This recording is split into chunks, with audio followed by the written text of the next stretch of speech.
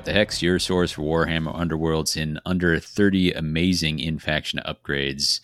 I'm your co-host, Davey. With me, as always, and my co-host who just considers my death the price of victory. Phil, how are you doing? I'm doing pretty good. Wasn't expecting that one. We are coming at you. For context, we are recording on August 9th. What's that you say? Your last episode was August 9th too. That's correct. No. Phil and I are both doing some traveling. I'll be gone for a couple of weeks, and so we're having to record out ahead of time. Rather than dump these both at the same time, we kind of like to spread our content out.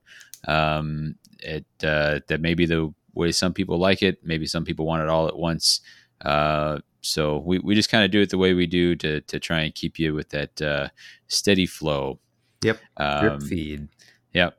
As promised, we'll be talking about the deck that I built for our championship game played last episode. If you haven't heard that, you can listen to us recount the battle of Starblood Stalkers versus Hexbane's Hunters. And like I said, we're literally immediately following episode 84. So, Phil, what the heck's been going on with you since we last recorded? Whoa. Well, lots of technical difficulties, unfortunately. Yeah, that's about it. So that's what we've been up to is just rolling right into this episode. But we did have a community shout out we wanted to hit real quick. It's something that would be easy to kind of overlook in all the excitement of these new releases. But Wath Lab has finished his Chosen Axes overhaul. A really cool project, and like a labor of love. Sort of went in card by card, fighter by fighter, talked about like a guiding philosophy. He's like, what would this warband look like if it was designed today rather than in season one? Like what does it need to be not like S tier beating the entire world, but just to be competitive and built with some of the design philosophies that they have kind of worked into, because the developers have learned along with us as they've kind of worked on the game. So he's put links to that up in the most common discords you'd encounter, and most of those, if you're having trouble finding it, let us know. It's a little slightly more tricky to find otherwise for people who don't frequent Reddit like me. Same. But I will we'll look to have a link to it in our show notes or in the episode post on the website. So really cool. And Phil, he kind of implied the next warband he might take a look at it is Garrick's Reavers. Oh man. So. Well, don't touch them because they're great the way they are. Although my luck seems to have run out with them a little bit. The last two games I've played with them, I've gotten stomped. So oh no. Yeah. It's kind of surprising. Okay. I will say Wormspat is an especially bad matchup for them, even with the new deck that I built. Oh, sure. You gotta, to pure carnage, you gotta get them down to just one survivor on the whole board, huh? Yeah. And they don't go down easy. No. Those damage reductions really hurt. So notoriously so. Yeah. It was interesting. Okay. Made some bad plays too, but I mean, it was like, I have not played this matchup in ages. What is this going to look like? And I just got blown apart. It's like, right. Whoops. So I'd like to play them again. Well, that's how you learn, I guess. Yeah. So let's debrief that a little bit more. Another maybe off air or something like that. I'd be interested in digging into that some. So. Sure. All right. But yeah, we got a deck to pick apart here. Yeah, we do. So this is a deck I put together with my bare hands because these cards are not on. Yeah. And this was kind of looked at them and I said they get all these benefits for dying. They have a lot of things that kind of lean into that. Let's see if we could lean into that a little bit more. And try a pure carnage build or a build in general that acknowledges the fact that you're going to be losing fighters along the way. So that was the guiding principle of this. And then I thought a little bit of flavor in there was you actually have a fair amount of movement flexibility with those dogs. So wanted to keep that in mind as well. And so we'll get into it. I think what we're going to do is we're going to kind of cover the go card by card through what I built, and then identify the ones that we think are like maybe edge cases or questionable choices or potentially potential to be replaced by something, and then I figure out what you might want to salt in instead. And if you're listening along and there's a card that you are shouting at us to like, why didn't you include this? Let us know on any of the many places you can talk to us, Twitter or in the Discords or on Facebook at any of those options. And then also any of our episodes that you can comment directly on the website. Whatever is easiest for you, we'd love to talk to you. Yeah. All right. Phil, you ready for it? Let's do it. All right. I think the best place to usually start with this is with the surges. So the two that jumped out to me right away were a couple of universals, and this is Sudden Revelation and Horrors in the Dark. And these are we all know Sudden Revelation at this point. If you flip 2 or more feature tokens in a power step, you score it. Yep. That's something you can set up in a single activation, courtesy of Rat Spike and Grotbiter. So good. Yeah, the 2 new best boys in Underworlds. And then Horrors in the Dark, very similar. If you get the tokens kind of in a spot that you want, you can charge one of your hunters forward, take a shot with them. I kind of like Pock for this. And then Pock sets up on that, is kind of got a lot of tankiness, and then sends a dog onto one of the other ones. So if you're really lucky, you can even get a support out of it. So think about where you're placing your cover hexes. Put them in a spot that a dog could get to and support somebody who's maybe starting out. So pretty solid. Yeah, it felt good. It felt like pretty scoreable, and then didn't need dice to go a particular way. So. Yeah. And I think these are just common staples right now. Cover is sort of the name of the game, and they're just so easy. Sure. Yeah, exactly. A fine place to start with pretty much any warband in the game. Mm-hmm. My next one was, since I am going for that pure carnage build and expecting to lose fighters, I did spend one of the 3 restricted slots on everything to prove. We also all know this. Get it after an activation if the opponent has the primacy token. Yep. Unless somebody plays a card that turns one of your people into a quarry. I don't have anything that does that in here. I kind of didn't find the space for it, and so you'll never get it for having the primacy unless your opponent somehow helps you out. Yeah. With all your fighters being 2 wounds or 3 wounds, it feels like you're going to take some one-shot kills. Curiously, in our game, it did not ever actually happen because of the number of times I got pinged, but it is what it is. Sort of an interesting one there, because Stalkers might be one of those like very low damage warbands. I don't know of how many other warbands really don't have too many other 2 damage fighters. Yeah. Well, yeah, and it's especially egregious when Clacktrock is not finding his hits. Yeah. So. Well. Yeah. Yeah. The next 2 are cards that are built around the fact that I'm going to be taking a lot of swings. It's a warband that wants to be fighting. It's happy to be mixing it up and losing people, so getting into dangerous spots. So contest to equals is in there. That's a second restricted slot being spent on that, and that's for obvious reasons. You throw enough attacks, take enough attacks towards you, it's going to score. So comes up all the time. Yep. Due Process. Due Process is a faction-specific one. The Surge hybrid. Score immediately after your warband makes a 4th or subsequent attack action in the same round, or after the second or subsequent successful attack action made by your warband in the same round. So good. It is good. This is it's unlike the Let the Blood Flow, which needs 3 different fighters to successfully attack for Reavers. The successful part of this is just 2 attacks that succeeded. They could be both by the same fighter. You can include reaction attacks in there. So there's a retractable pistol we'll talk about later, which can generate a lot of attacks. And then there's that the stake that they can throw, like making a point. And so you can kind of cheat out some more that way. But with some accuracy boosts, the 2 successful is not unreasonable. But it's nice to have the insurance policy of the the 4 total at the end. Yeah. Yeah. So it's kind of going to happen, right? I mean, Yep. you're doing one of those things one Yep. way or another.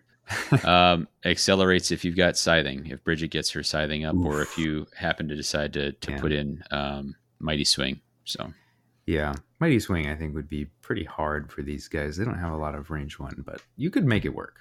yeah, they got a couple. Pox is terrible. The dogs are not good. I mean, Amos, I guess, can kind of. Amos would be pretty accurate with his, and then you do have like the potential to do 3 damage with your Grievous. He can Mighty Swing a torch around with Haskell, but yes, if he's already inspired, yeah.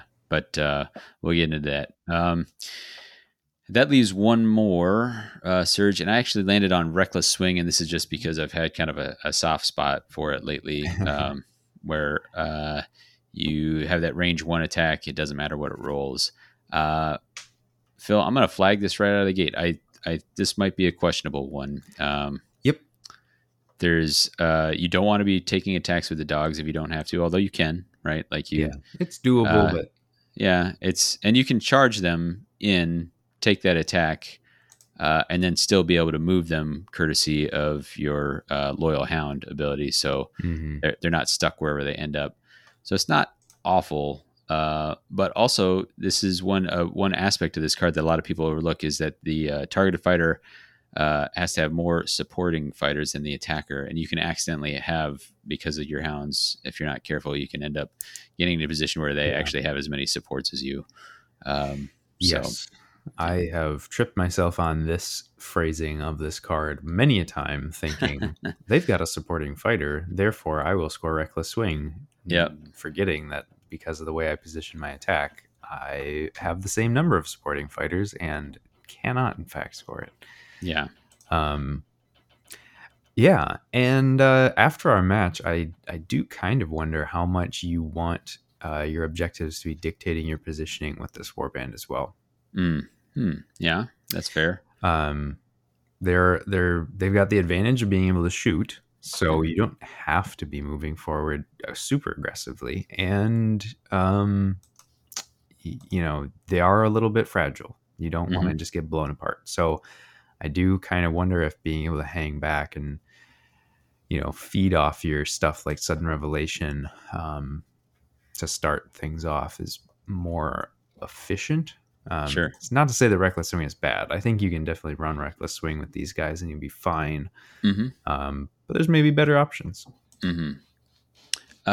So talk to me about some of those other options while we're still on the surges. Do you have some other things that you thought about?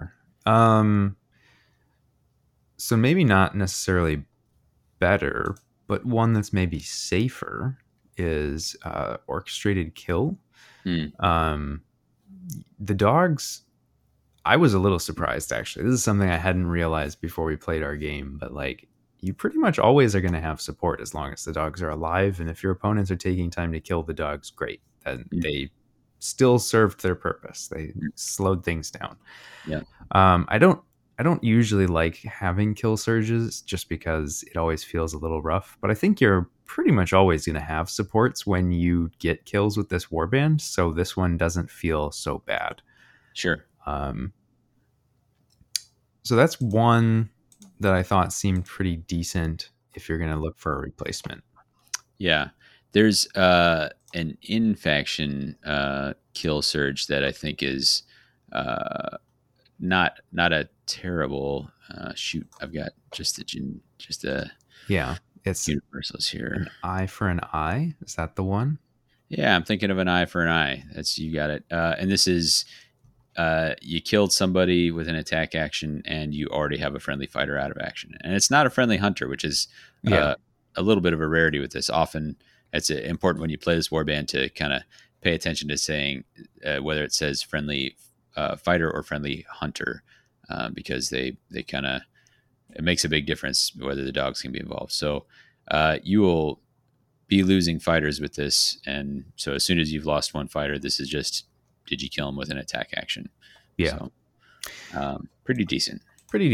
And then I did flag a couple others if you didn't necessarily want to have, if you didn't want to have a kill surge. Okay. I don't actually love any of these choices, but I just included them as things to think about. Impending Doom kind of has the same problem as Reckless Swing, actually. It's dictating your positioning. The dogs make it easy, but you do have to be moving a friendly fighter forward. I guess the way that you could maybe make this flex a little better is that it's going to come up a decent amount on your opponent's charges. And if they just fail to get a kill on you, then, you just pick this up. Yeah. Another one, I think you'd have to change the approach of the deck wholesale for this to make sense. But because you can get free objective or free upgrades out, I also thought Prize Beyond Measure is one that is not seen very often, but would be fairly easy to, I think, make happen.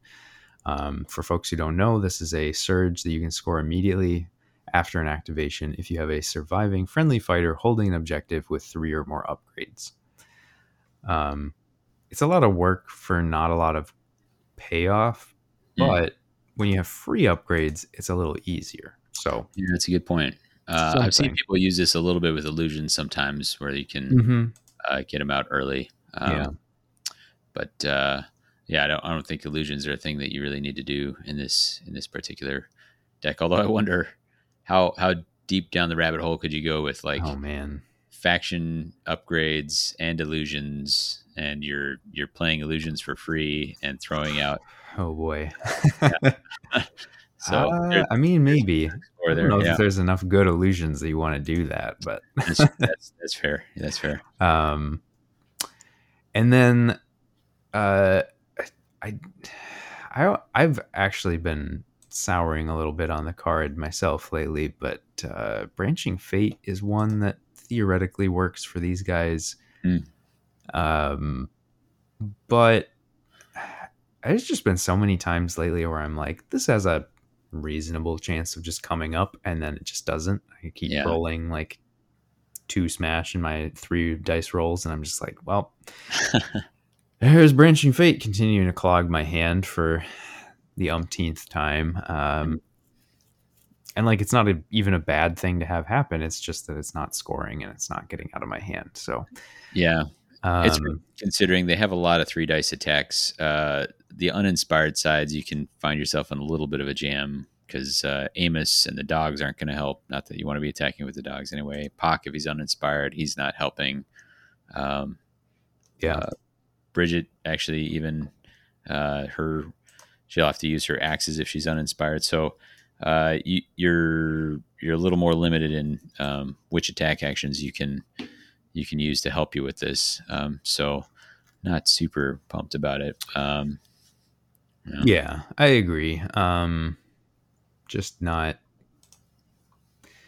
really super happy with it as a card, but it's kind of always there as a free kind of option as long as you have some 3 dice attacks. It's well, it might happen. So I thought a little bit, and I see you flagged it too, as Loyal Service, and this is a surge for if you successfully if an enemy's attack failed and you had a 1 or more supporting fighters, and just with Amos handing out supports on defense and the hounds being involved.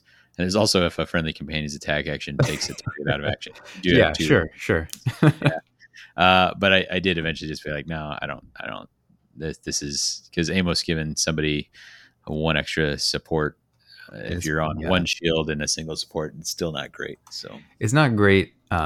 I flagged it as playable. It is definitely not a strong choice. It is probably not one that I am considering putting back in. So I think in that last spot, I think we're kind of in that Reckless Swing, or if you don't like it, then Orchestrated Kill or Impending Doom, I think are 2 real good options for you. Yep. I think there may even be, I don't like this much movement, but there's always the ever downwards. You have a lot of people you can a little bit faster. So it's doable. You can do it all in your territory too, which you could make it work. I think I think if you're gonna go that route, you again probably are maybe structuring the deck differently. trying for a more hold passive approach. But Mm-hmm. it's definitely playable. It's Yep. playable. It's something you can consider.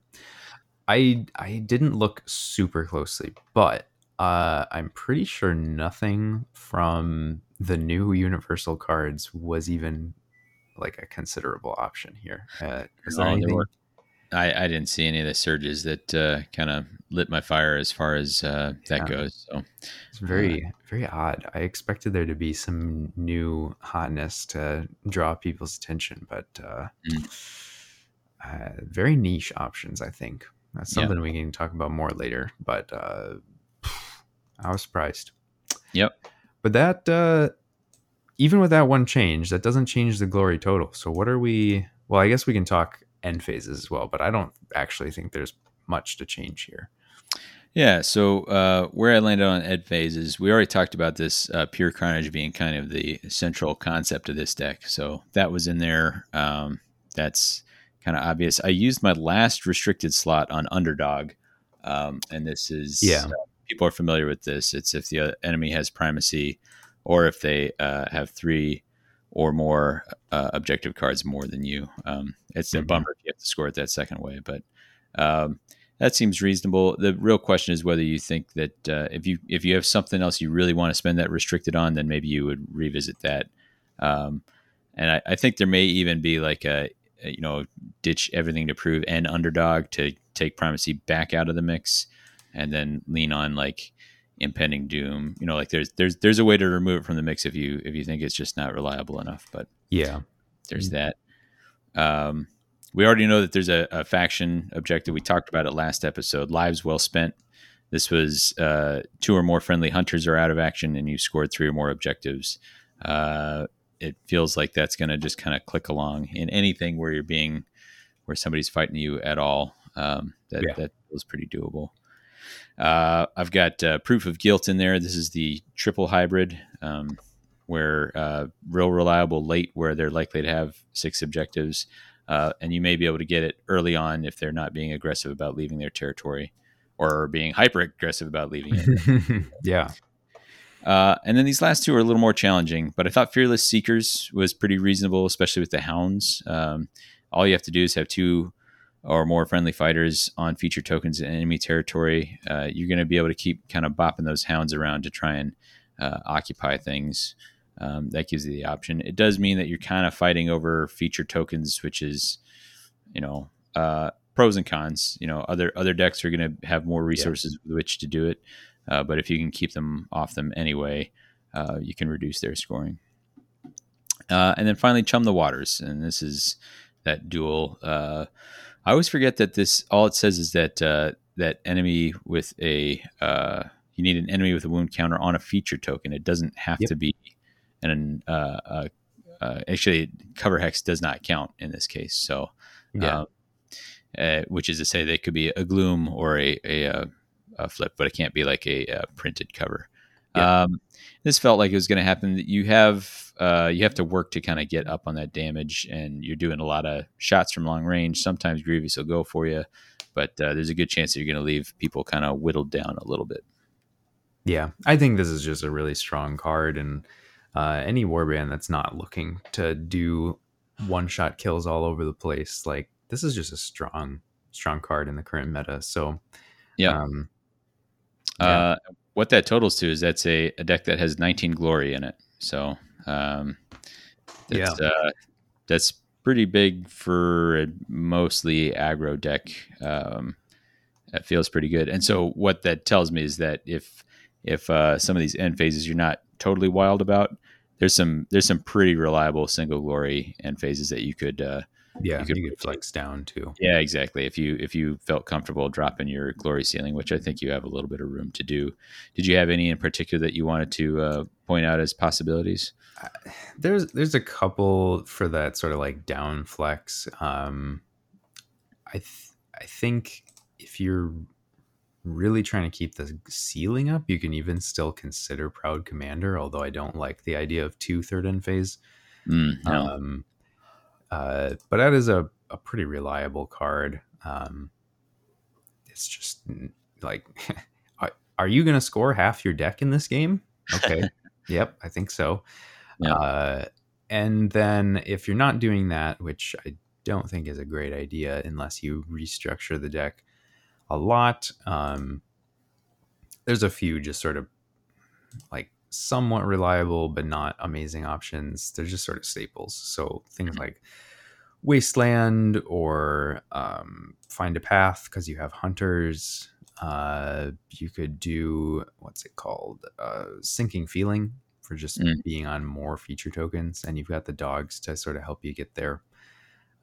Nothing I'm like super in love with. Nothing I would be like, oh, absolutely, this has to be in here. I actually like the way the deck's structured right now because I do think that you get your opponent in that catch 22 where it's like, if you're going to kill me, that's working towards my goal anyway, unless you kill all of my fighters. But I mean, most warbands don't like that.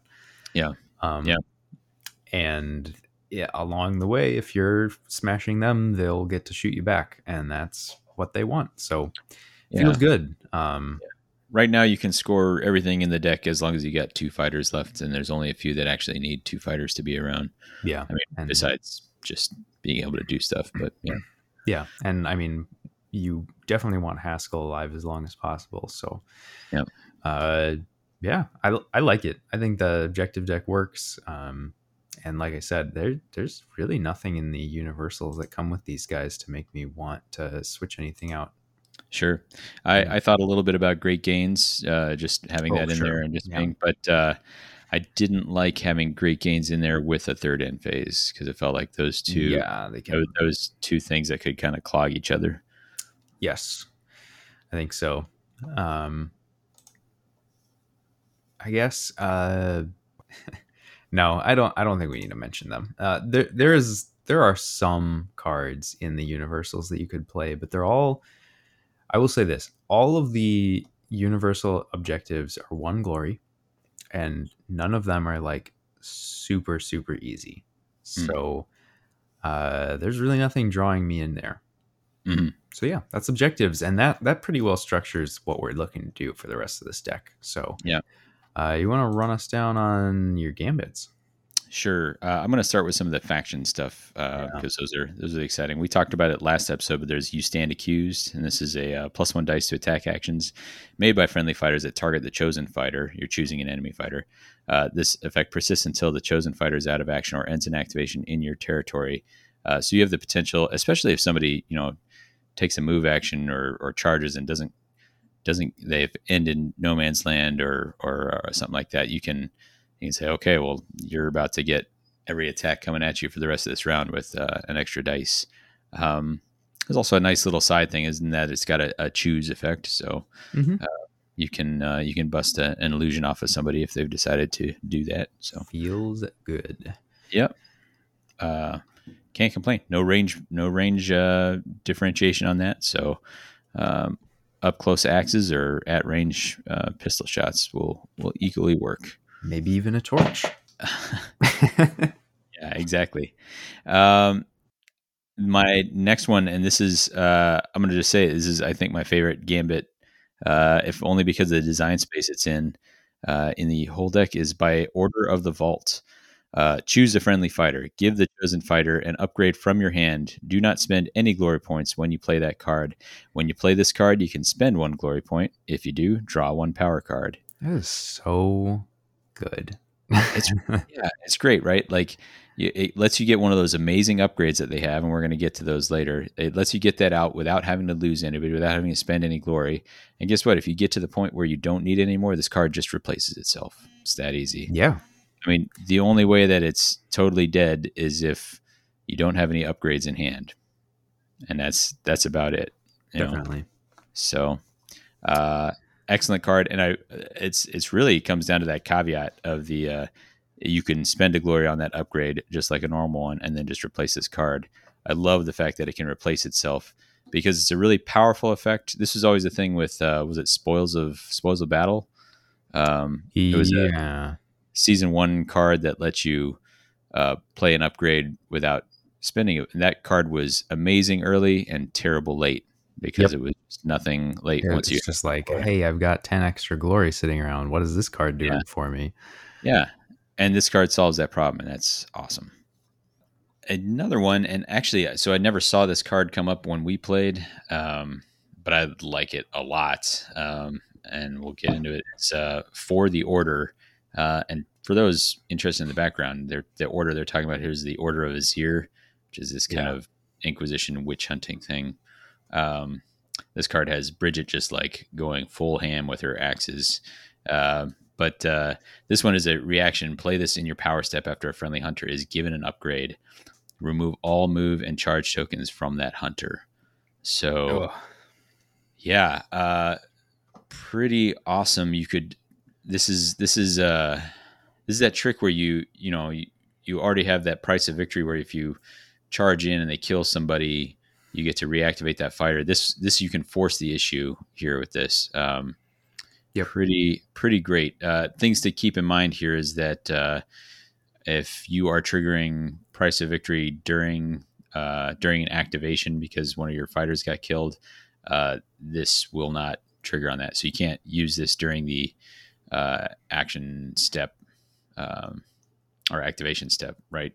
To basically double dip on price of victory, but you can double dip on price of victory if they did it in the power step. So if somebody finished you off with a ping, price of victory, you are in a power step. You just gave an upgrade for free. Now you can trigger this and get that. So there's some chaining of combos that you're going to be able to do in there, which is pretty cool. Sweet. Yeah. And even if you just have to run it where you're just putting out an upgrade normally and then getting to pull charge tokens, that's not bad. Right. And what this is, I talk about this frequently, but what I love about this / hate about if I'm playing on the other side is it's that kind of card that it kind of sows doubt when it's played. So somebody says, okay, like Haskell's already charged.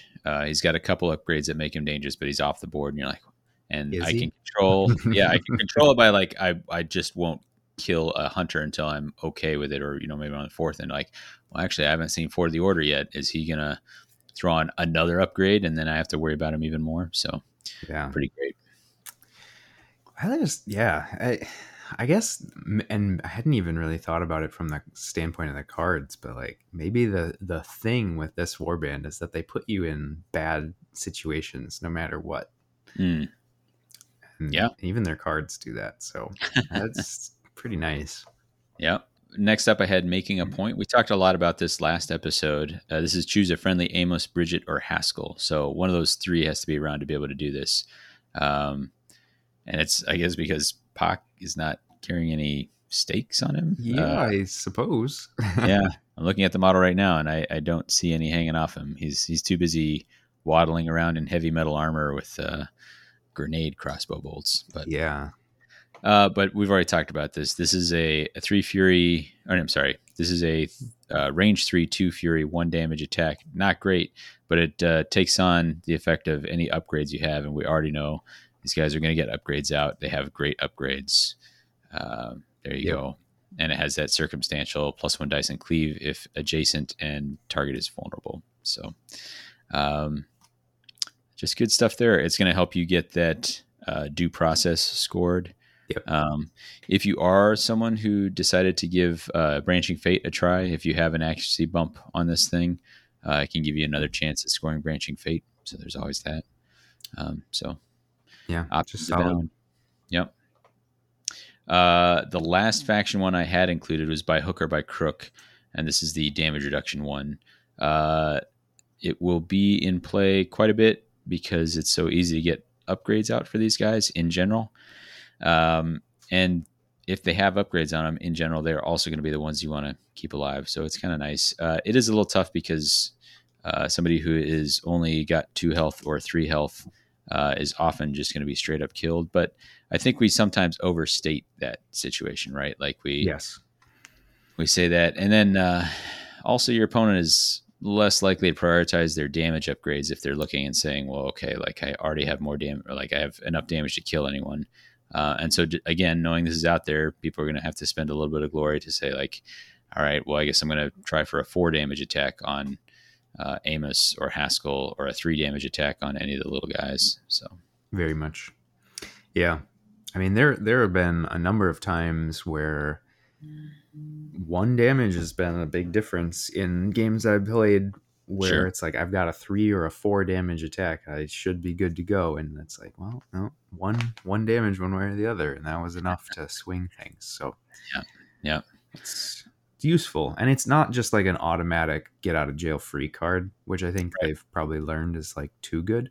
Yeah. So I like it. I think it's in a good space here. Sure. The rest of these I took from Universals, and for folks who know me, they know that most of these are probably pushes. So I actually put sidestep in instead of heated instinct because I don't have any way to make somebody a quarry. It should actually be heated instinct on the off chance that somebody does turn you into a quarry, and then you can leverage that bonus. Yeah. But 99.9% of the time, it's probably no big deal.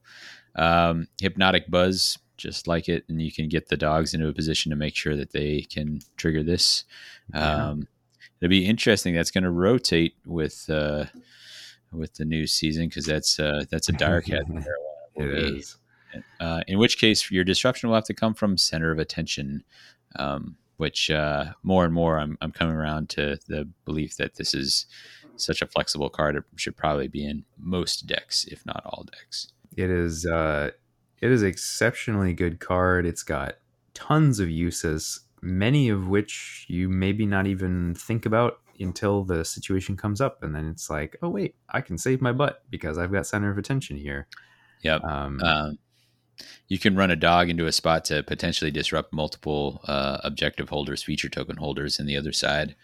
You know, if they don't already have a fighter where they can do that. So that's always great. Yeah, just solid. And also it's a choose. So illusions get busted on it too.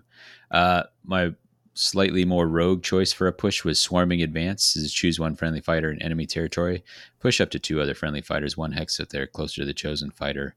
And this is again taking advantage of the dog's ability to run forward. And I think double push is important because that 3 speed is a problem. So yeah, you need something, whether it's plus speed or pushes. Pushes are probably better for these guys because of their ranged attacks. But yeah, that's a good point. I didn't really make that distinction.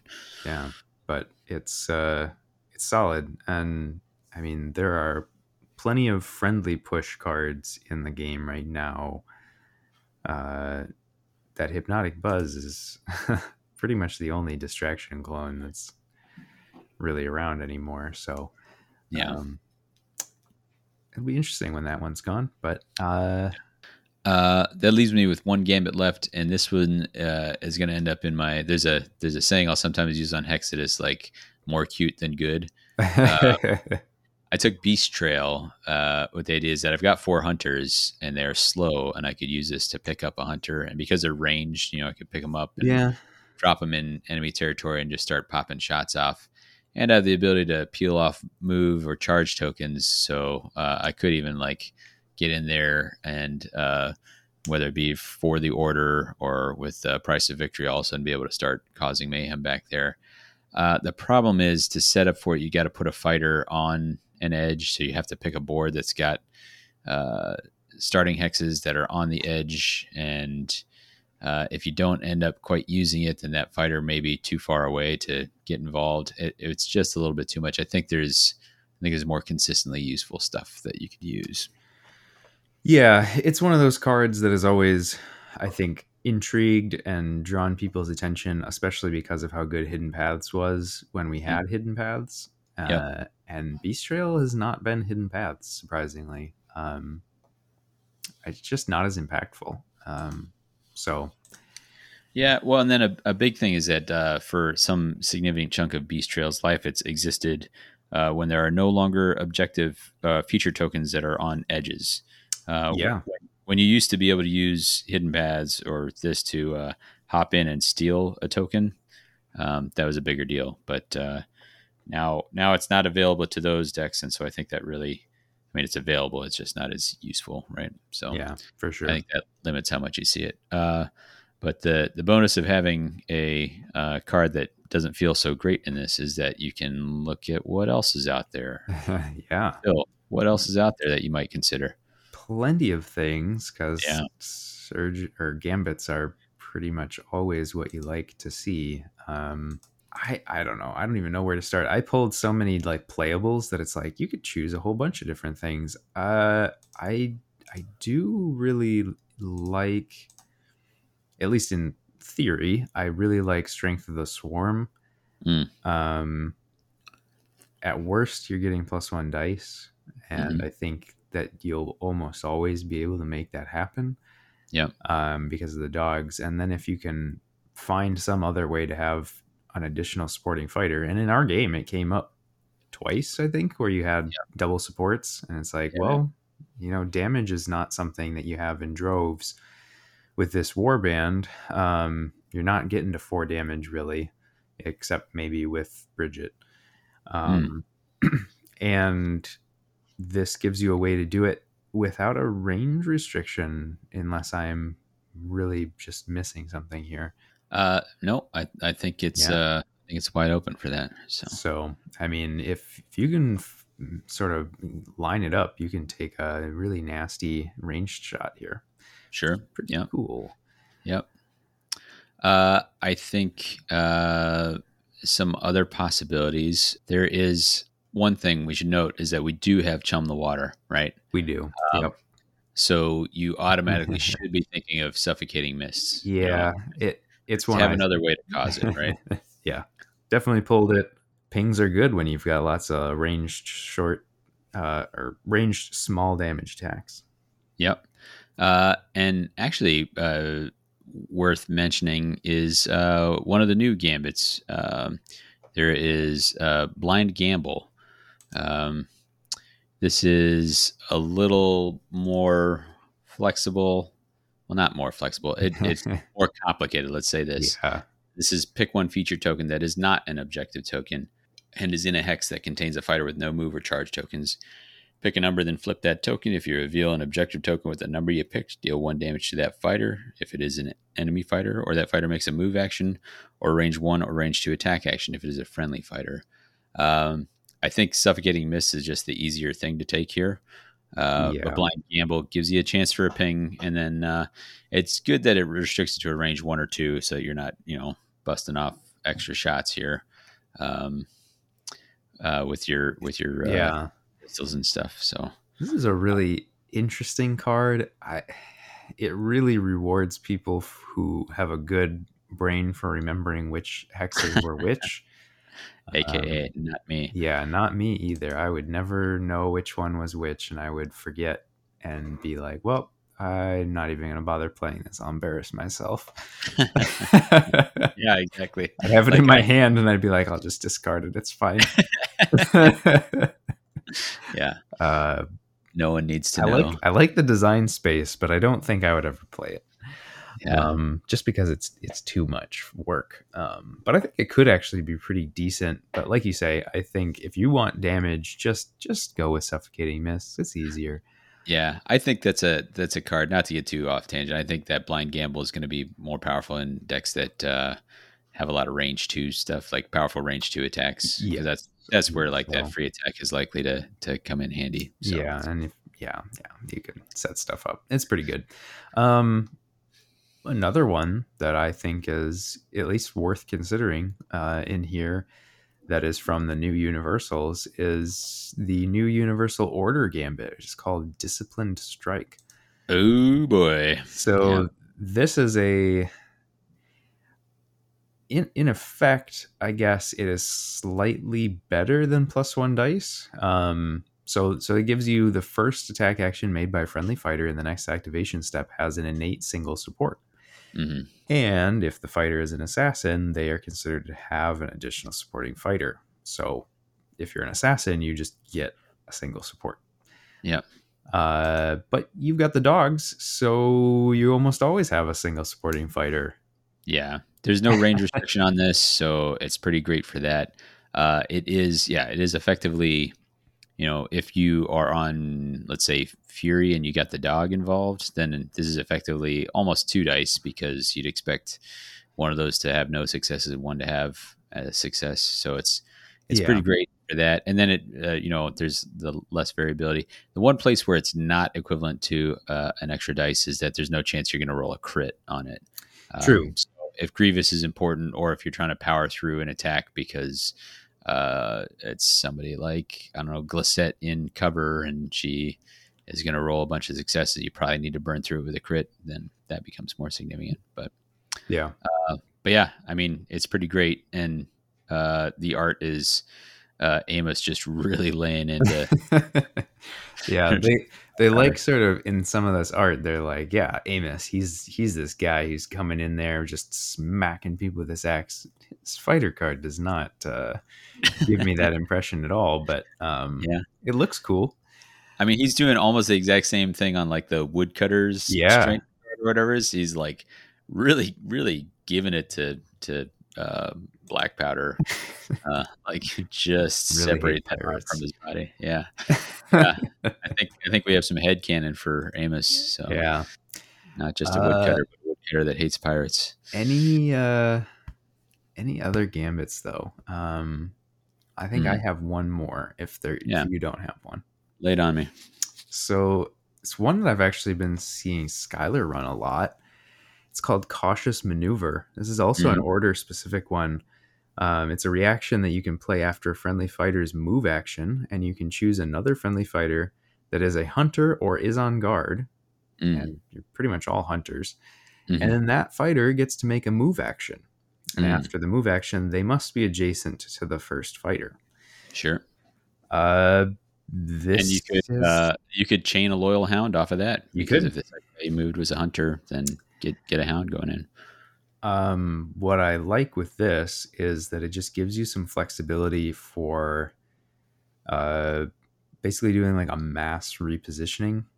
If you realize you're like way out of position and you're like, I don't like any of this, you can pull somebody back, you can move somebody forward to support, you can just like reshuffle a whole bunch of stuff, and your opponent's probably not seeing it coming. And with the dog movement as well, it's like, hey, half my warband just got to move. I think it has some play. I don't necessarily know exactly what you do with this other than that it's flexible, but I mean, flexibility is always useful. So I think it has a place. Yeah. I think that's super solid, and it's one I guess I don't play very many order. Right. Very many order warbands, because it's not one that I was particularly familiar with. But I think there's some cool tricks with that. I think that especially becomes more helpful if you're leaning into a little bit more hold or anything like that. Like if you're trying to do like ever downwards and stuff, like it gets even better with that. But yeah. For me, stepping away from universals for a second, I thought there was one. It was Lead the Crusade. I couldn't quite decide. Like, this was a tough one. So this is a reaction. Play this after the out of action check of a friendly hunter's attack action. If the target was taken out of action, choose one friendly hunter, inspire the hunter, and draw one power card. So this is a way of, like, you're having trouble. I mean, it feels like it's mostly a Haskell inspire, right? Like, you can use Pac or Amos or Bridget to inspire Haskell, and then by extension get Bridget. Or if Haskell is already dead, then Bridget has at least a route to inspire. And it also has this benefit of getting an extra power card. It's tough because it's that after a kill, and that can be pretty hard to get sometimes. Can be hard to get, and it's a window that can frequently be blocked. That's a good point. Other people playing their own stuff. For when my fighter is taken out of action, I'll react to break this upgrade, or I will, draw power cards off of Dark Sacrifice, or what have you. It is also one I looked at, and I was just like, this feels like the times when it's going to come up, either I won't have it in hand, or I won't be able to get the kills when I do, and I'll probably kick myself for having it. Right. I think that's what I looked at it. The benefit is potentially pretty great, but the idea that it could be stuck in there for a while is kind of a little bit of a killer. I think there was just one other faction gambit that I wanted to talk about, and I don't think it would fit this deck really well, but it's just such a head scratcher of one that I think it's worth talking about. And this is Prayers of the Faithful. Yeah. And so this one says this card cannot be played in an opponent's third or fourth power step. Until the end of the next power step, enemy fighters cannot cast spells and opponents cannot play ploy cards. So if we break that down a little bit, what it means is there's not going to be any spell attack actions for the next activation. There's going to be no gambit spells in this power step or the next power step because it goes all the way to the end of the next power step. Yeah. And then enemy ploys are out, so they can still upgrade, but it's also going to stop reaction ploys. So during the next activation, this is that thing. So it's got that no time vibe, right? Like you can use this if you're worried about, Berserk Fortitude or Lucky Narrow Escape or those powerful reactions. And at first I was like, well, this is not great because you have to play it very early in the round. It's specifically your opponent's third or fourth power step. You can play it in your own third or fourth power step. And that's an important distinction because what it's really doing is it's saying like, we want your opponent to at least have a chance to play one power card or do one thing. And so, because it's your power step, they have a chance to do a thing, and then you play this and shut down the rest. So, I don't think this does anything in particular to like help your game plan. And I think there'll be times you play this and your opponent's like, okay, I don't really care. Yeah. Like there wasn't anything I wanted to do.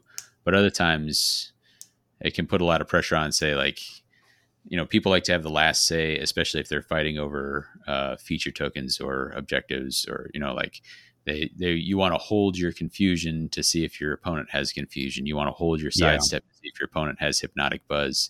And here you're like, if you know that Hexbane's player has this, you're like, man, I might need to use it now or forever hold my peace on that. So I think it's interesting. I don't think it fits this deck, but it's one that I want to try out. I think I may just force it in there at some point just to play with it. I think I actually really like this card. And I think this is a card that immediately rewards people who are very experienced in the game and have a lot of knowledge about what their opponents are probably going to be trying to do. Yeah. If your opponent or if you are in a situation where you're just like, I don't know what they're going to try and do, I'm just going to do my thing and not even worry about their game plan, this card is going to do nothing for you. I mean, you might luck into a couple of plays where you're like, I stopped them from getting to do like a crucial push or something. Yeah. But if you're like, I know this warband and I kind of know their tricks and I know the timing that they're probably going to try and use for some of their tricks, you can just be like, nope, shut down, full on stop. And it's like, oh no, that is potentially like back breaking in the middle of a round to just be like, oh, my whole plan just got shut down. I can't do anything about it. Yeah. I mean, it's a lot of the stuff we've said before about no time. Yeah. So. Yeah. This is quite a bit more flexible than No More Time, though. So, yeah, I think the advantage that No Time does is that it prevents all power cards. Yep. It stops everything. But you can stop upgrades from coming out. But I tell you what, my real heroes are the players out there who are going to be playing Prayers of the Faithful and No Time. Oh yeah, man. You see the like hardcore control deck come out with these guys and just be like, nope. You don't get to play cards. You don't get to resurrect your raise fighters. You're just gonna shut everything down here. Yep. You don't do anything. I do all the things. Yep. But that's about where we land on Gambit. So I think Beast Trail's probably got to go. It's not awful, but I think it probably goes. And I think the easiest choice there is like Suffocating Mists. Yeah, because it helps you. It plays a little better with your Chum the Waters. Yeah. Yep. Not exciting. Easy choice. I mean, and I think maybe one of the easy lessons in this game is that the not exciting cards are usually the right choice. It's like it's simple, it's straight to the point, and does the job. That's what you want. Yep. I'd be happy experimenting with Cautious Maneuver as well. But it's again, it's like there's so many more layers of complexity that you have to figure out there. Whereas Suffocating Mist is like, it deals a damage. Right. It's good. I don't know what to say. Okay. Well, on to upgrades here. Yeah. There's one or two that are worth looking at. Round it out here. Just a couple. Yeah. In faction, we talked Charmed Horseshoe to death. If you want to hear how much we love it, go to the last episode. We love it.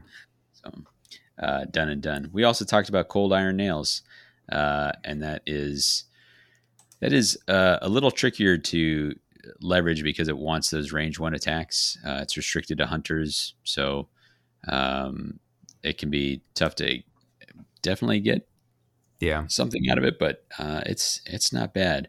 Yeah, one thing we didn't talk about last time, not 40 minutes ago. Is there any room to bring weapons to pair with this? Gosh, I looked at this a few times and I couldn't decide. I think where you do it, like Pac could sometimes use one because he's going to take that one shot, but then he's just got his butt stock for the rest. I think uninspired Haskell might be interested in it, so that he's got something that's got a little more output. I think you may have something there. Yeah. I was thinking the cursed weapons. Sure. That they don't give glory normally. So in the event that you can get the glory off the kills with those, then you double up, and if you can't, then you're still getting something. Yeah. And those weapons are still Cursed Cutlass is very accurate. And with Cold Iron, you'll get a spent and an unspent. Yeah. All right. I see you. 4 Fury 2 damage or something like that. Yep. So I don't know. Makes you a brawler if that matters. Yeah, it's an option. So yeah, that's a cool combo, and I think there is maybe some room for weapons. There's enough things that are kind of interested in a range 1 something. So not a bad thought. I mean, while we're talking about weapons, there's the retractable pistol. Oh, I love this. I love it too. I wonder if it's a thing that is like my heart's saying yes, my head is saying no, sort of thing. Like, but just for folks, this is a range 4, 3 Fury, 1 damage attack. It has the surprise characteristic. We'll get to that in a second. It's restricted to Haskell and Bridget, which is a little bit of a problem. Yeah. This attack action's characteristics cannot be modified, so there's no way to change that. You can as usual. It means like supports, rerolls, those will work, but you can't get Glory Seeker helping you out with this. But surprise, which is the big deal on this, is that use this after an enemy fighter's move action. That fighter makes this attack, or this fighter makes this attack action. It must target that enemy fighter and cannot drive the target back.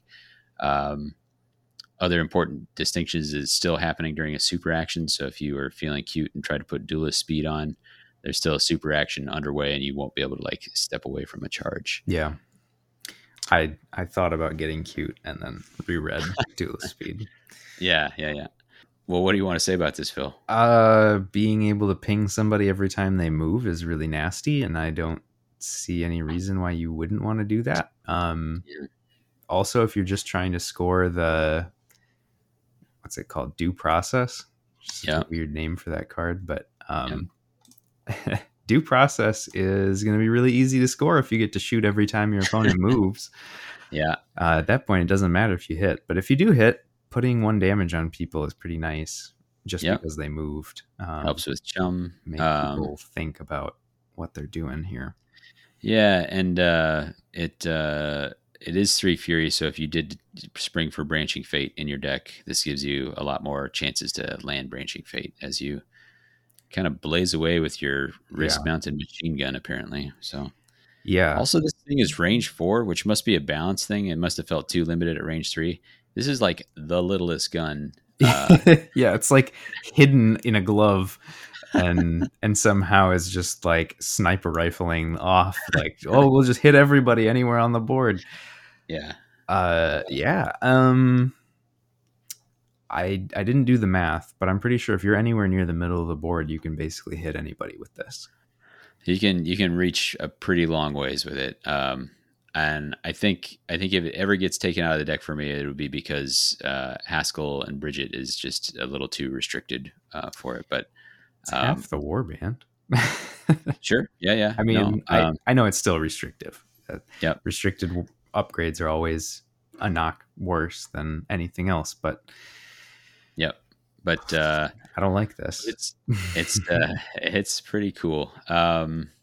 I think you should also notice that because it reacts after an enemy fighter's move action, it can really mess with Kanan, who prevent their chains of moves. It can mess with Cunning Crew. Zarbag's Gits. It messes with Cunning Crew. There's quite a few after move action things that it will steal away that spot. Yeah. A couple of less used gambits, like with crushes. There's the brutal cunning brutality or whatever. But brutal cunning.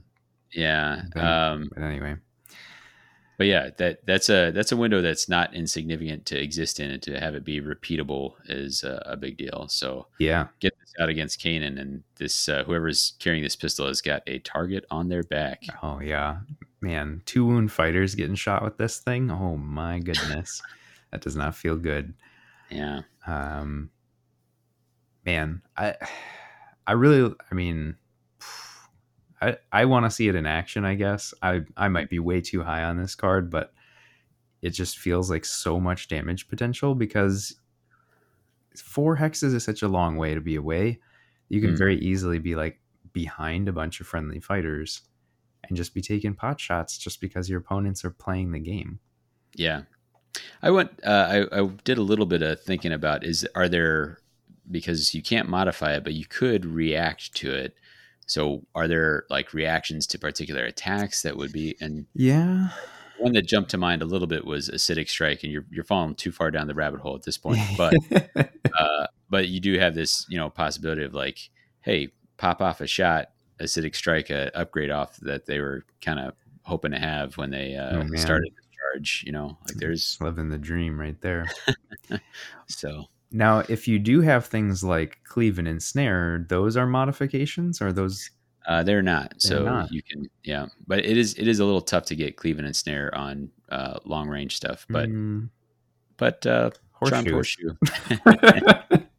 So, and there is they're hunters. So I think there's Sherike Claws. This gives you Cleave. And a Cleave, yeah. If you're a hunter, I think it gives you out to range 3+. All the range in the world. Yeah. Sherike Claws is just, if you're a hunter, you get Cleave. Yeah. So yeah, pretty great. You're a little bit higher on it than I am, but I think we haven't had a chance to see it yet. I didn't get to play it out, and so looking forward to seeing how that lands. Guess what? There's still more stuff in here. So many good faction upgrades for these guys. Yeah, there's Lucky Hex Beakfoot, another upgrade that really just couldn't be printed in most factions. Yeah, you're only able to do it because these guys have so few wounds. This is a +1 defense. It'd be great if it stopped there. Right? It would. You can get Pock to 3 block. What? Yeah. You can get your other 2 big guys to 2 block. You can get Bridget to 2 dodge or 3 dodge if she's inspired. All kinds of good stuff. But it also says they cannot be dealt damage by lethal hexes or gambits, which, oh my goodness gracious. Yeah, exactly. Like pretty tremendous. So, you can, if somebody has managed to sneak 1 damage onto your person, and you're expecting the ping coming, like in that where in our game where you I could see it coming. Yeah. You asked me if I had the push, which I didn't, but I was also thinking like, man, if I had lucky Oh Hexbeaten foot, man. Yeah. I could drop that. All of a sudden, Pac would hop to 3 block, and he couldn't be finished off with that suffocating mist. That would be brutal. Yeah. So that's good. That's going. I have to imagine that's going in like every Yeah. I Hexbane mean, deck I built. Like that's just great. +1 defense is super good no matter what. So yeah. Yeah. I mean, they used to print stuff like this way back in the day, and it was busted. Yeah, but even that was like you had to have a dodge characteristic, right? Like it was, Yeah. you know, Or you had to, it was restricted to a specific fighter. So you're like, well, sure. is it worth Yeah. it? It exists now for being in cover, you know, like Right. but, Yeah. But that's like, you can just play a push or something and then suddenly it turns off. And that's, right, you can play around it. Whereas right. before it was back in the day and you're like, I'm on 4 dodge because. Yeah. plus you're in cover where you might get suffocating misted unless you are hexbeaked. So just great. Super good. Yeah, let's go with another defensive one. There's Protective Brand. This is reroll 1 dice in this fighter's defense rolls. Not quite an extra dice, but pretty similar. You know, a lot of times you'll have something that didn't come up with success, or you're fishing for a crit anyway, in which case it's effectively +1 dice. And then it has this interesting caveat here: the target of the fighter's attack actions cannot have supporting fighters, and attackers that target this fighter cannot have supporting fighters. There's 2 different things to break down there. One is if the target can't have supporting fighters, then you can have some pretty great scything attack actions. Yeah. Because that natural defensive bonus they get for being in a crowd all of a sudden goes away. It gives you more flexibility with your range shots. Well, a lot of times you're trying to shoot at that back line. You could run right up to another enemy and shoot over the top of their head. And now they're not even helping their buddy out with a support. Yeah. The other side, the attacker cannot have supporting fighters. Sticking it to the Cunning Crew again, and also Canaan's Reapers, who Naderite gets shut off with this. There's a few zombies that might like to have some support too. So I've heard.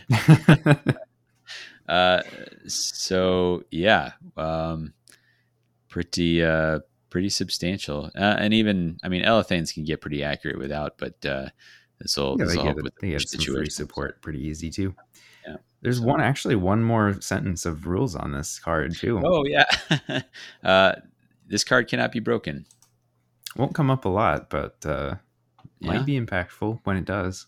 It could. I think it's interesting that they picked that hill to die on. Like you know what would be insane is if this brand got broken. Like that just wouldn't make any sense. And you're like, I mean, look at some of these other ones. It's like ferocious bite. Like how are we breaking that? Again, I don't know. I guess we're breaking their teeth. Whatever. Anyway. Yeah. It has to be something where they were just like top-down design. It's a brand. You can't take it off. Right. That's where that's the level we're starting on, and then we're figuring out the rest of the card from there. Yeah. Which, I mean, I'm fine with that. I think it makes for some fun thematic cards. Tends to make for more powerful things, because when you start with the design standpoint rather than the gameplay, you're like shoehorning mechanics in to fit like a design, and it's like, we accidentally made something that's really powerful because it's now thematic. But I like it. I think this is actually pretty balanced. I don't think it's like super busted.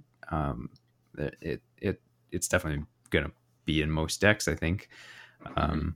Just having the reroll and defense is pretty solid, and all the other stuff is just gravy. So it felt pretty good. It felt like it had a lot of uses. It was just generally going to be handy. So I'm not saying you wouldn't ever find something else, but pretty good. Pretty good. I'm going to give you the next 4 cards all in one shot here. Sure. These are all damage bumps. The warband doesn't have amazing damage to start. There's some obvious. You knew this warband was going to take Glory Seeker because of those range 3 attacks. Done. Yep. Fighter's Ferocity, you can expect that to be in there. Again, ranged attacks. Easy check. And quite a few that have a lot of dice. There's a little bit of overlap with some attack actions that have have Grievous already, but not too bad. Great strength, that's right in there. Yep. And then I put Martyr's Fervor, and that's a faction specific one. It's basically Glory Seeker meets Great Strength. So Glory Seeker restricted to range 1 and 2. Yep. Um, no questions there. Yeah, seems fine. You may quibble over whether you need 4 or not. The first one to get cut there would be Martyr's Fervor if you needed to find something else. But yeah, seems fine. And then my last was this one feels like it could be a number of different things. I went with Brigade Strength. When this fighter makes an attack roll with 3 or more dice, this fighter is considered to have 1 additional supporting fighter. You have quite a few times where you're rolling 3 dice, and this can bring you from singles to doubles because a lot of times the dog will be there. And then it has the brawler caveat, +1 dice to this fighter's range 1 attack actions if the fighter is a brawler. So Amos really likes this. He can get pretty accurate even before he's inspired with this. Go to 3 smash with a support even before any dogs get involved. So yeah. If you're Order and you're not playing Brigade Strength, you're probably doing something wrong. Yeah. I don't want to like put too fine a point on it, but Brigade Strength is one of the best actually like cards available as just like all your attacks. Just get an extra supporting fighter so long as you are rolling 3 dice. And it's like, well, what if I don't have 3 dice? It's like there's so many attacks that roll 3 dice. Or more. And having an additional supporting fighter for all those attacks is really good. Getting to count an extra faith. And usually it's Fury when you have more dice. So getting to effectively make all those Fury attacks smash is a really big deal. This is really good. I don't play a lot of Order. So and like when I do, it's usually doing stuff like playing Stalkers where this is way less impactful. Right. But I am super jealous of all the warbands that get to use this all the time because it's super good. Yeah. Heck, I mean, I think Stalkers still like it because Clackrock's a brawler, right? He is. Yeah, you could put him to 3 dice and he'd be really, really good in that situation. I mean, the deck's also just like very averse to combat if it can, like, it's very just opportunistic with it. But these guys are not. They want to shoot everything and chop everything, and they even have a brawler. So it seems perfect to me. And then any of your other stuff that's checking to be like, do you have a supporting fighter? Yeah. Sure. I've got Brigade Strength. Yeah, right. Exactly. And so we talked all the way back to our surges. This might be a thing that says, okay, let's make that kill surge be the orchestrated kill. Yeah, let's make that kill surge be orchestrated kill. So yeah. Yeah. And if we salted disciplined strike in, then you've got even more that combos here too. Yep. So it's juicy. Like it. Solid up and down. Do we have anything else that we had just 1 or 2 here? Like you might trim at the edges with Martyr's Fervor. We're maybe not quite on the same page on retractable pistol. Yeah. And then like Protective Brand is cool. It might find something else. So if people were looking for a little different flavor, where might they reach for? Well, something that I think I've probably just been burned on too many times from Shadespire days is having things like Duelist Speed and Silent Step on range 3 fighters. Yeah. I am really kind of a little bit ashamed that I overlooked those. So. They are both in this situation very, very good. Haskell can make huge gains by getting to pop off shots and then reposition afterwards for his next shot. Farstrider did many horrible, unspeakable things to me because of this. So I know to fear it. It doesn't feel like a lot, but throughout the course of a match, you can end up moving a lot with something like this. Yeah.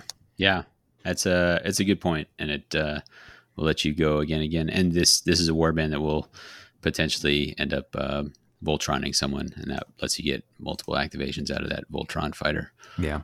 The only other thing I thought about, but probably isn't actually worth playing, because I don't think you're leaning hard. Well, one, I don't think you're leaning hard enough into the strategy, and two, I don't think that it's easy enough to cut upgrades because of how many good infection ones there are. But both Dying Curse and Screaming Demise do seem like they could still work here.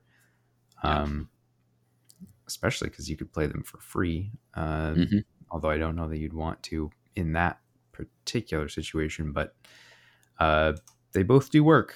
You could even put them on the dogs to be like, you absolutely don't want to touch these. Yeah.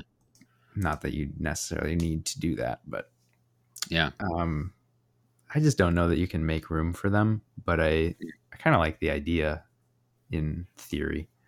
Sure. I think we already mentioned Charik Claws, and then there's some reroll possibilities like Eagle Eye or Master of Shadows, right? Yeah. So possibilities.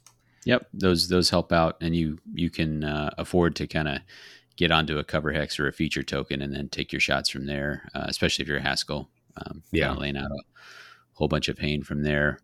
So that's pretty interesting there. And then if you're feeling you're all in on the retractable pistol, that'll help the pistol land more.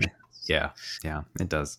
Not one that I think she needs to go in the deck, and in fact probably should never go in any deck, but one that I just think is really interesting is Woodcutter's Strength. Would you ever consider putting this in a deck? I would not. I would put it in maybe a Rivals Plus, and I would enjoy it in Rivals. This is restricted to Amos, and it gives him +1 damage for every success in his attack roll, right? That is exactly what it does. Yeah, so it's always going to be at least +1 because if he landed a hit, and it will occasionally be +2 or +3, more likely getting there the more supports you have. So I think it's going to have some amazing moments. I just can't in a warband with this few wounds. I can't bring something that's restricted to a single fighter. Yeah, similar to Haskell. Haskell's got a great upgrade that makes him better and better the more friendly hunters are out. I'm like, well, if Haskell's out first, then this is a dead upgrade, and I just can't see taking it. I mean, maybe you can protect him, but oof. Yeah, I honestly don't think Bane of Evil is even very good. Huh? I mean, +1 damage at any range if they're all, like some of the benefits are pretty. So the problem I have with this is that by the time you're getting, so the base level is +1 wounds, but you have to have one of your hunters out. That's not really very good. +1 dice is great, but you now have half your hunters dead. Yeah, that's bad. You're already in a bad spot at that point. Like, how many actions are you actually getting out of this? Yeah, I don't know. Do you have Soundless Step on? Sure. Yeah, I guess. I mean, we're on the same page. I was saying I don't include it, but you don't include it. I can see some pretty spectacular things where he's, 3 damage with his inspired pistols, and maybe Glory. Just make sure he's shooting everybody dead. There's some of those like hero at the end of the movie moments where he's like, I'm the only one left standing. Oh, and you know what? He could throw on Army of One here. He's the last guy standing, and it'll just have the super moment where he's like, I've got plus multiple defense dice, plus multiple wounds, got all extra accuracy, extra damage. We're gonna go to town. But that is the fantasy. If anybody ever pulls it off, please let us know. I would love to see it and hear about it. Yeah, totally. And this is a thing. Like, I'll play this. I'd be willing to play this warband in Rivals or Rivals Plus, and then maybe you include that and just have fun with it, sort of thing. I think in Rivals these guys are going to be pretty scary. They could be. I have a hard time wrapping my head around how well that pure Rivals objective deck is going to do for them. But that's a question for another day or another podcast. Looking at you, Battle Mallet. Yeah, for sure. But that gets us to the end. The only thought that popped to my mind, and I don't know if you have anything, but we were talking about all the range 3 stuff. We forgot to mention when we were talking about kill surges, we forgot to mention Winged Death. Yeah, because you can just get that from a kill with range 3. Yeah, but their speed is low enough, and we're not including speed boost that the other half of it is not. Yeah, it's not in play at all. Yeah, so it'd be almost impossible. In fact, you'd have to do a double speed boost on a fighter to pick it up. Or have a dog burn an activation to charge, which is not great. No thanks. They've got better things to do, which is watch you move and then also move. So yeah, exactly. All right. So that is where we landed. We're gonna include that deck. It's gonna start out if you're trying to look this deck up on the same day that if you're listening to this on the day of release, I don't yet have an Underworlds DB link that I can give you. So we're just it'll be handwritten out.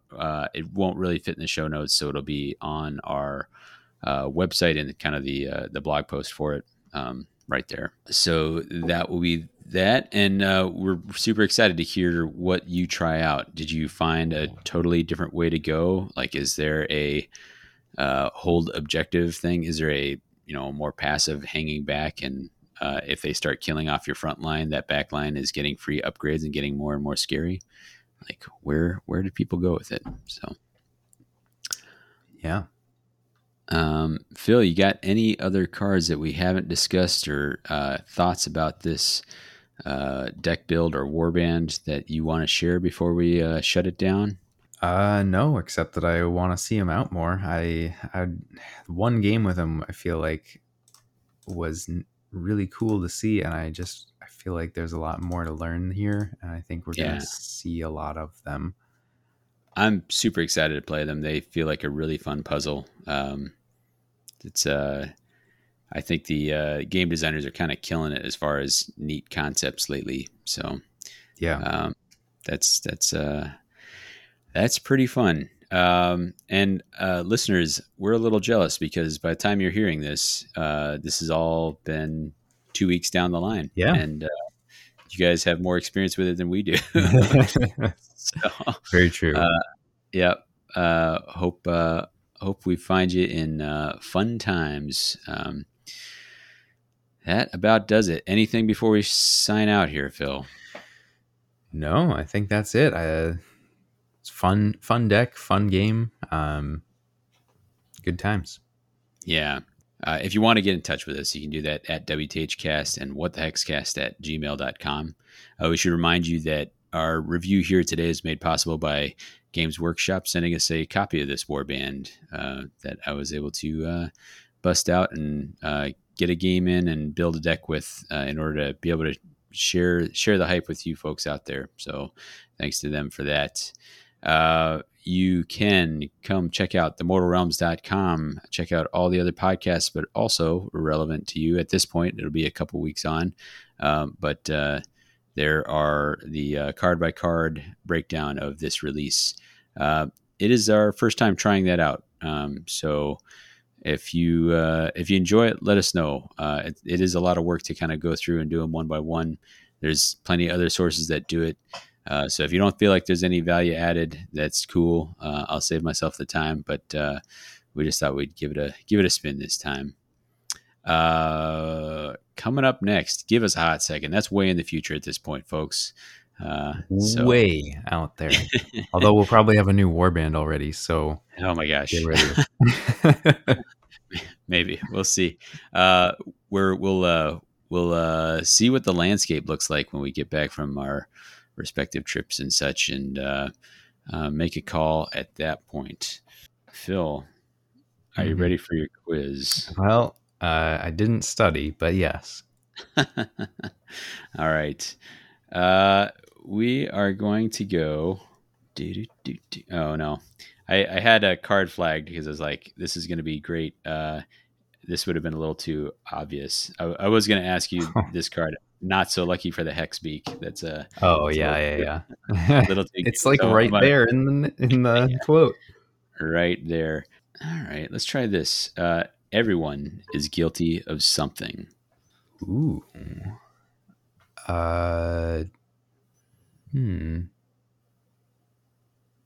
Due process? That's a good guess. I realized as I was saying that, I'm like, well, the problem is a lot of these guys are just going to kind of blend together because they're very on theme. That is you stand accused. Ah, okay. So that way you can accuse anyone because guess what? Everyone's guilty of something. Everybody. So, yeah. For your recommended listening, I didn't even mention it. These guys have cool, tall collars to keep them from getting bitten by vampires, I guess. I think so, because they're vampire hunters. And I like that there's big metal collars on Amos, on Haskell, on Pac. Bridget is still a little bit too junior, so she's got a leather collar. Yeah, you got to earn it. But they know what they got to do. They gotta follow that advice from the legendary Wu-Tang Clan. They got to protect your neck. Oh yeah, and that's what they're doing here. So, thanks, folks, for sticking with us. For you listeners, you've just been listening to kind of a normal episode. For us, we're doing the first time we've ever done this. We did back-to-back episodes, so tried to keep the energy up, and I hope you enjoyed. And looking forward to seeing you out there and playing some Hexbanes and whatever else the future has to hold for us. You guys are living in the future. We're just thinking about it. All right. For What the Hex, I've been Davey. And this is Phil.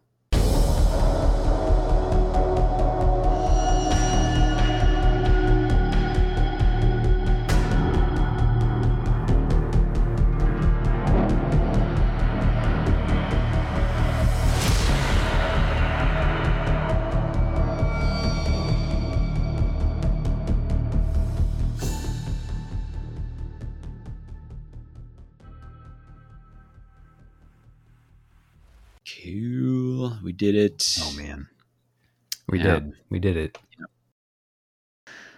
Nothing like technical difficulties on the one night you're ever trying to do 2 episodes at once. Yeah, right. What the hell? It's like, okay. Oh, I mean, hopefully we can make it a short night. Yeah, hopefully we can just bang through this. Just kidding. Yeah, spend 40 minutes just dealing with computer stuff. I mean, I'm looking at the model right now. Whoops. Well, now I do have to edit it out. You have to. There you go. Don't miss that one. People will be like, what? What is he talking about? Yes. Okay.